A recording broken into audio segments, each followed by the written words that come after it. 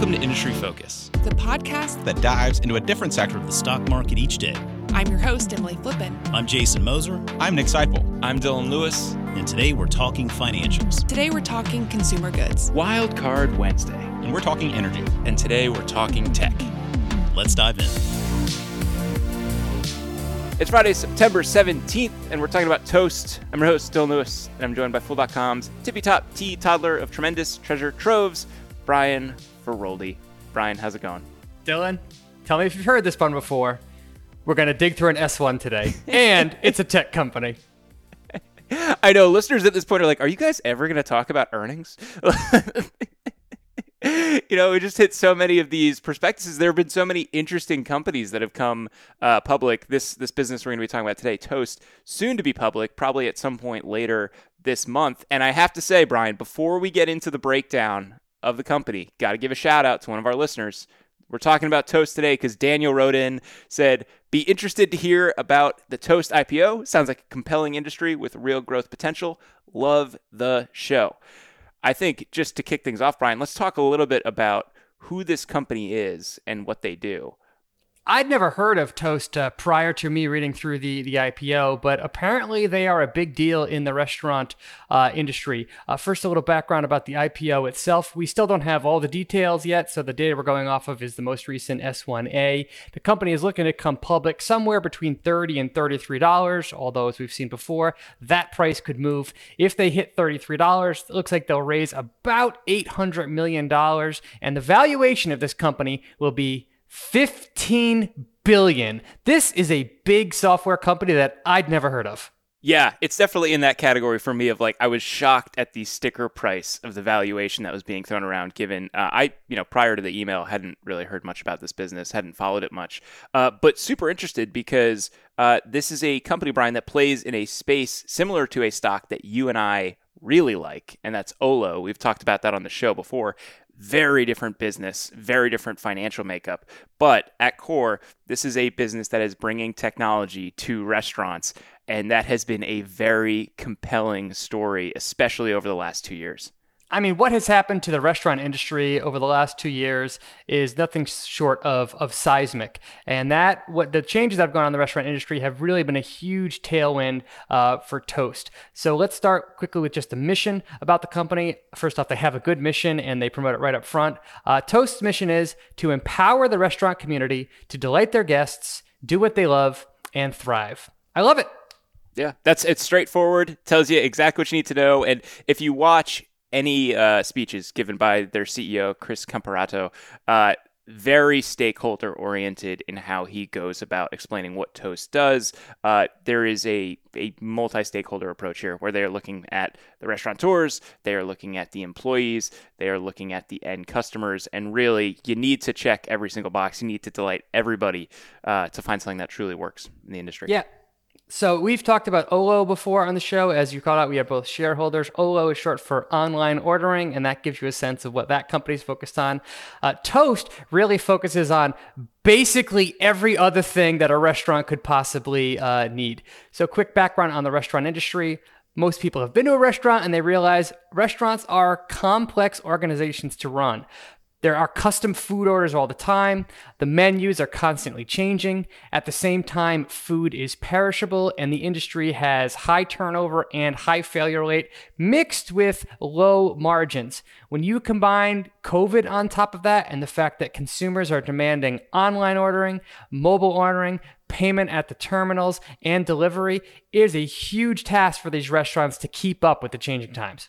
Yeah, Brian, and I think just to underscore that for a second, if you listen to the Tuesday show, the Consumer Goods show, they get into retail and restaurants, and the businesses that have thrived over the last 5 years have been the chains that have made heavy investments in mobile and customer rewards programs, right?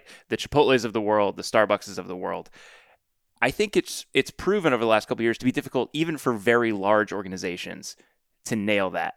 Imagine being a smaller business, maybe a regional chain or a mom and pop shop.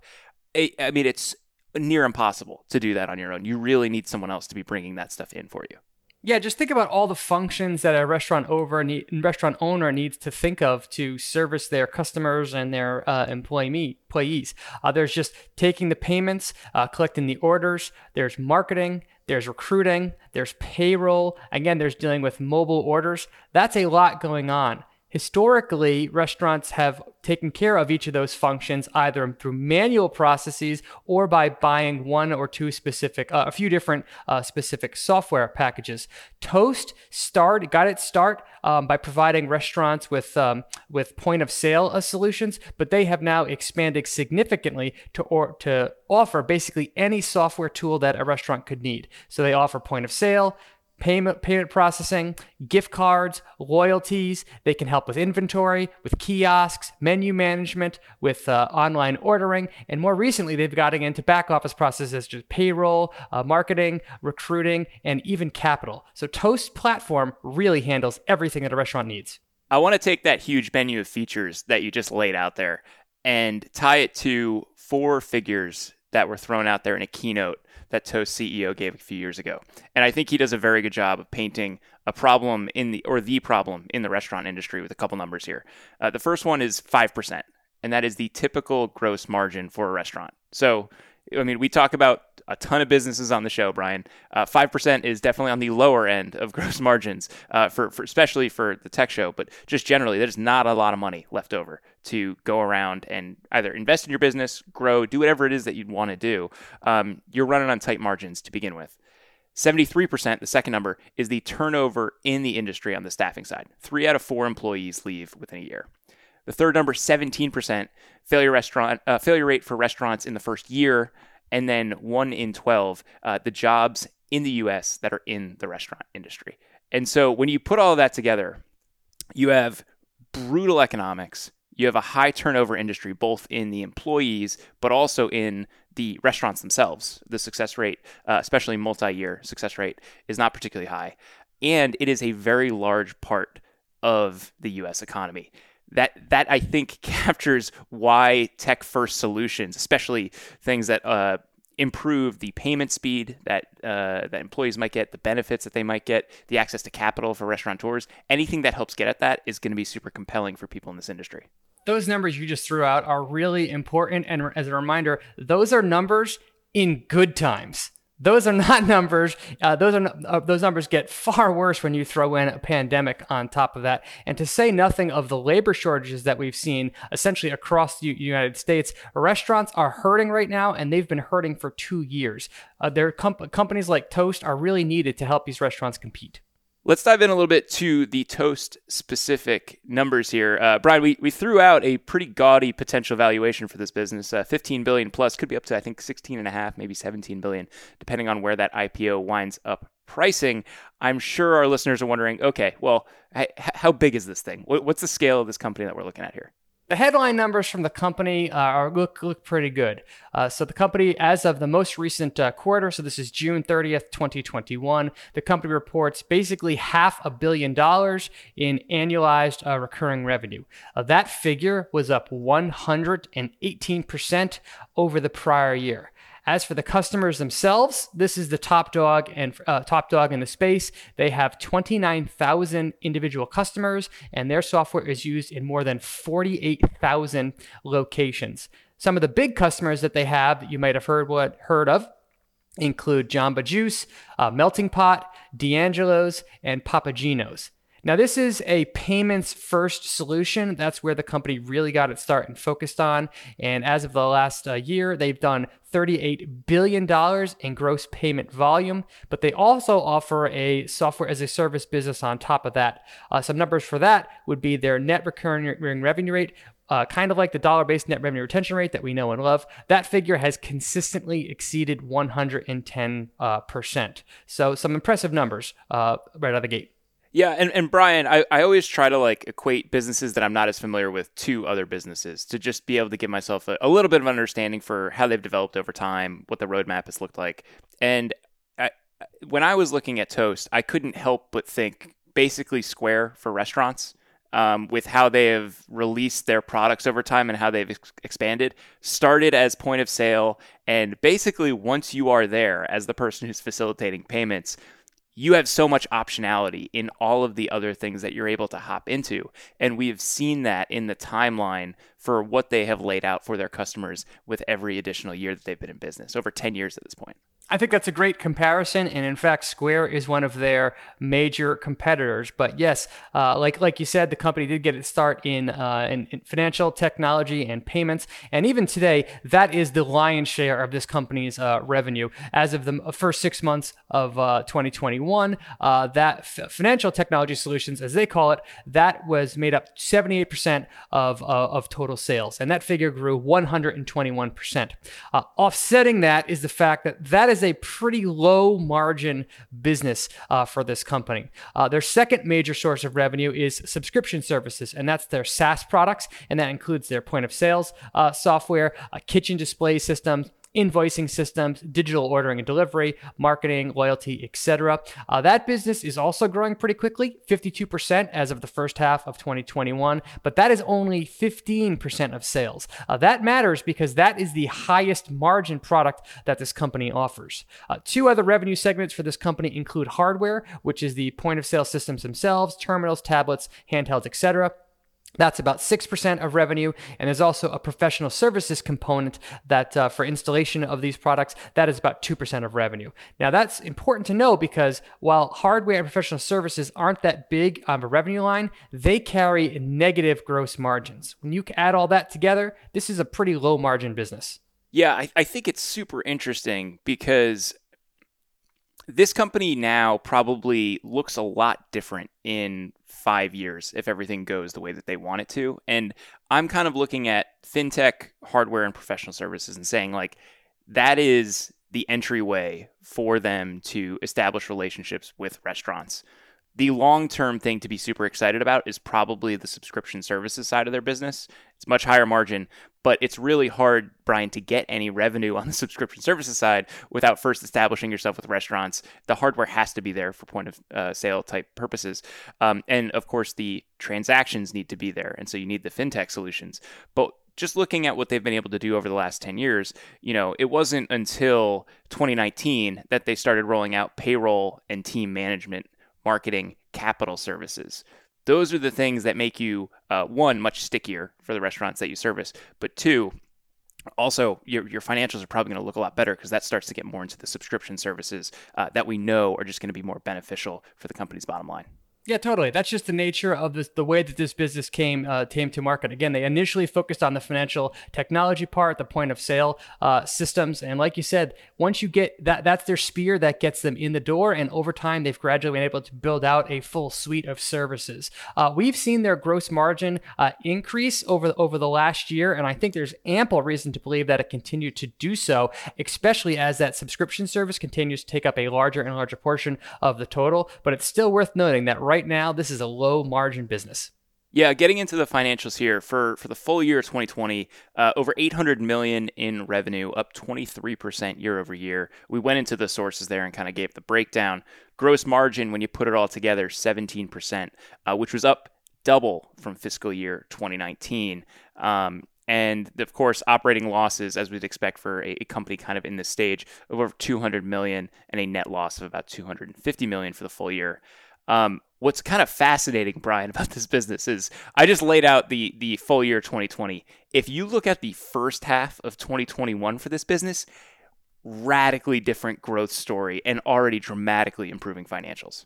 That makes sense. I mean, the first half of 2020 was god-awful for the restaurant business. So while this company was winning a huge amount of new business for itself and being installed everywhere, its customers were hurting. So it had to offer very flexible payment terms. There also wasn't a lot of payments flowing through its network. So it makes sense that its 1 year financials look a bit wonky. But the numbers for the first half of 2021 look much better. So revenue was up by more than double. Gross margin expanded to 22%. While they are spending very, very heavily on sales and marketing, on R&D, and on overhead costs, those costs are much more manageable now. So they did report a net loss of $56 million. That does not excite me as an investor, but if you click into that more, the company actually produced free cash flow positive free cash flow of $39 million over that same time period. So this is a case study. This is going to be yet another case study of the difference between net income and free cash flow. Yeah, it's one of the eternal debates, right, Brian? And I'll take free cash flow every single time. So this company has the good one. Yeah. And I think this is a classic business where the year-over-year numbers are just going to look weird. I mean, it's bound to happen. And, part of, wanting to see a company come public and get a couple quarters of results, especially one that operates in the restaurant industry, is just seeing how those things normalize over time. I think we'll probably in the second half of 2021 start to see them hitting more standard comps. I know at one point early on in the pandemic, Toast had to lay off, I think it was about half of their employees due to a lot of the headwinds in the restaurant industry and everything that was happening with the pandemic. So one thing to keep in mind just with this company is we have some sense of what the growth rates are. Don't expect them to be in the triple digit year over year ballpark. I think they're going to be a little bit closer where they've been historically, although, this is the type of business that can find accelerating growth. One thing I think that is, super reassuring to me, Brian, is looking over at the balance sheet, plenty of coverage here with cash. As of year-end 2020, long-term debt of just about $170 million, over $580 million in cash on the balance sheet. And based on what we're seeing with the IPO, I think there's going to be even more cash there whenever they go public. They're expecting to have over $1 billion in cash on their balance sheet after they go public. And there are some convertible notes on there and other things that are going to be wiped out. So this company will have plenty of financial flexibility to afford losses if it wants to moving forward. So that's good to see. Yeah. While you and I were not as familiar with this company prior to doing the show, I think it seems to be the leader in the space. I think people in the restaurant industry, especially folks that are kind of tech forward in this industry, have followed this company for a while. I know it's part of the very blossoming tech scene in Boston. Is it fair to say top dog, best in class for the industry, Brian? Yeah, I would say that is a fair assessment to make just by the number of restaurants that they have, the number of individual restaurant customers that they have, and then they get great reviews from not only their customers but also from third parties saying that they are the fastest growing, and the biggest suite. So I think it's completely fair to say that they're the industry's top dog. And we see a lot of other encouraging signs. I think, we want to know that, especially in, kind of a more nascent space, that we're investing in some of the best in class businesses. We have pretty good social proof of that between what we're getting in terms of customer reviews, what we're seeing in terms of the relationships they have, and also just, the scale of the integrations that they have, Brian. Yeah, this is a company that has over 70 restaurant integrations built right into it. That makes its product even more appealing to potential customers. Some of the ones you've probably heard of. They have integrations directly with DoorDash, with Grubhub, with Olo, and with OpenTable. So it really seems like this is a full suite platform. And once you get started on it, you're going to stick with it for a long time. And of course, if we're getting into anything in the subscription space, one of the easiest things we can look at and say, are people delighted, is that annual net retention number, 110% recently, which is solid. And we've seen that track over time, trending down a little bit, something to keep an eye on. Yeah, it's an okay number, I would say, but I think that's just the nature of the business that this company is in. Keep in mind they are serving restaurants, and the stat prior to COVID was that about 19% of restaurants fail in any given year. The company does not specifically call out its churn rate, but I think it's fair to say that investors are going to have to expect a fairly high churn rate, again, just given the nature of the business. So that net revenue retention rate of 110, 115%, I would say that that's pretty good given the customers that they serve and what investors can expect moving forward. Yeah, that's a great point. They could delight their customers, be fantastic partners, and if the company goes out of business, it's still going to reflect as a lost account on their financials. And there's not a lot you can do about that in a high churn industry like restaurancing. Yeah, it reminds me of HubSpot. You just have to think about the customers that it served. HubSpot has never had a dollar-based net revenue retention rate over 100%, or it hovers right around there. In absolute terms, that sounds terrible, but when you think that they serve a lot of customers that go out of business, in that context, it's pretty good. Yeah. I think this is a classic no shortage of opportunity here type business, Brian. We mentioned that it's, a best in class and leader in the industry. 1 in 12 jobs in the U.S. economy being restaurant jobs. There is a lot to like here in terms of the potential and really the green field in front of this business. The company calls out that in the U.S. alone, there are more than 860,000 1,000 restaurant locations individually. That gives the company roughly a 6% market share. If you look on a dollar basis, though, the company believes that its annualized recurring revenue potential in the U.S. is about $15 billion, and it believes that it has about 3% of the market share there. But this company is not just a U.S. story, or at least it hopes to be not just a U.S. story moving forward. They do call out that they do plan on entering international markets, and if they could do so successfully, the numbers just explode. The company says that there are 22 million restaurant locations globally, and that they generate more than $2.6 trillion in annualized sales. So I would say their opportunity in the U.S. is big, but the real opportunity with this business is international expansion. Yeah, and if you're trying to think of how to make sense of that in terms of how to appropriately discount that as an investor, I would say that's killer optionality. I'm not baking it into what this company becomes in the next 3 years. It's nice to know that that's there for them, but it's not going to be the core reason why I'd be a buyer of this business if I am a buyer of this business.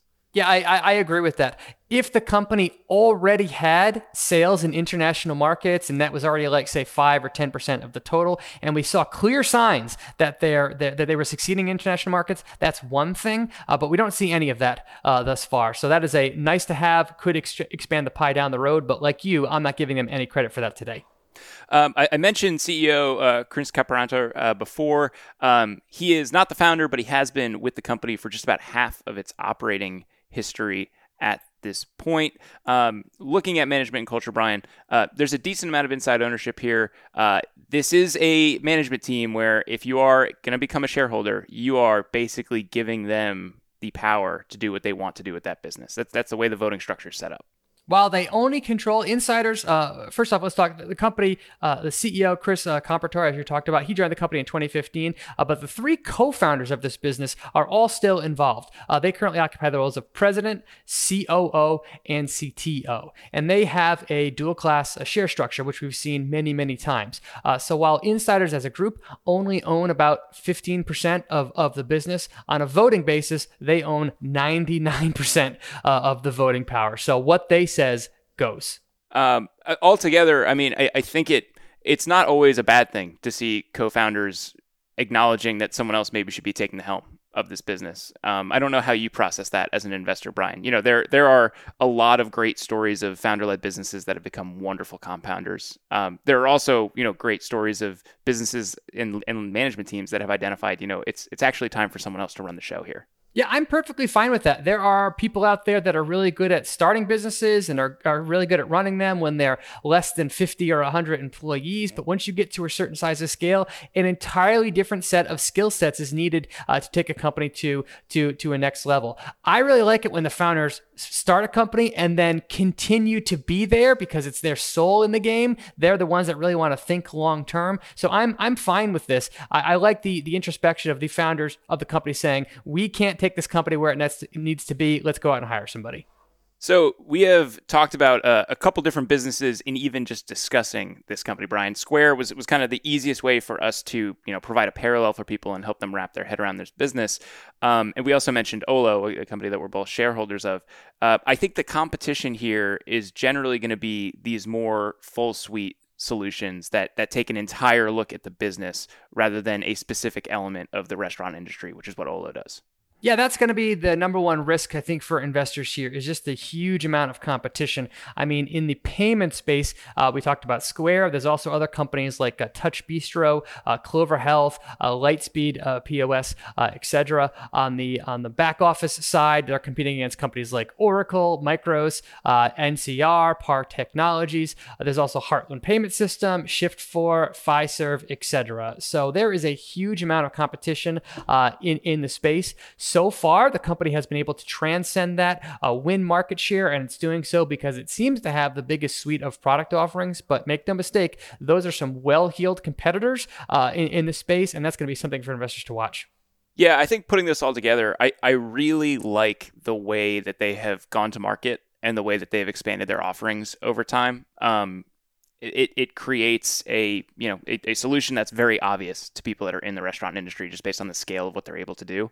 And there are some industries where, Brian, it makes sense to go with something that's slightly more specialized and tailored to what you do rather than, a Square that, can do that, but does it for retail in general. And so I think there's something really good there. I am a watcher of this stock as it comes public.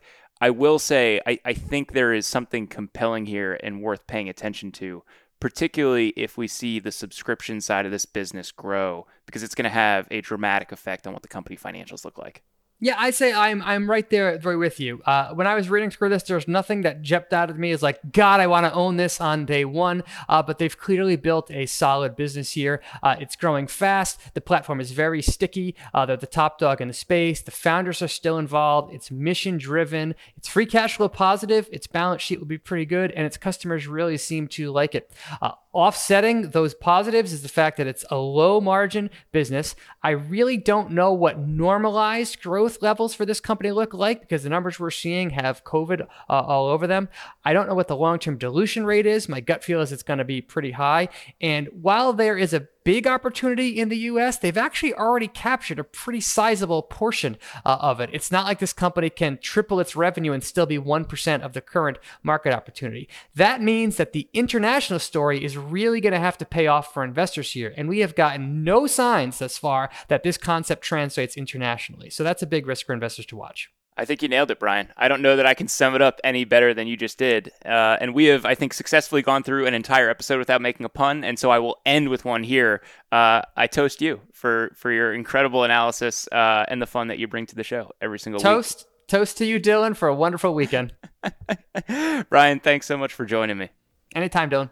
Listeners, that's going to do it for this episode of Industry Focus. If you have any questions or you want to reach out and say hey, shoot us an email at industryfocus@fool.com or tweet us at MFIndustryFocus. If you're looking for more of our stuff, subscribe on iTunes, Spotify, or wherever you get your podcasts. As always, people in the program may own companies discussed on the show, and the Motley Fool may have formal recommendations for or against stocks mentioned, so don't buy or sell anything based solely on what you hear. Thanks to Tim Sparks for all his work behind the glass today, and thank you for listening. Until next time, Fool on.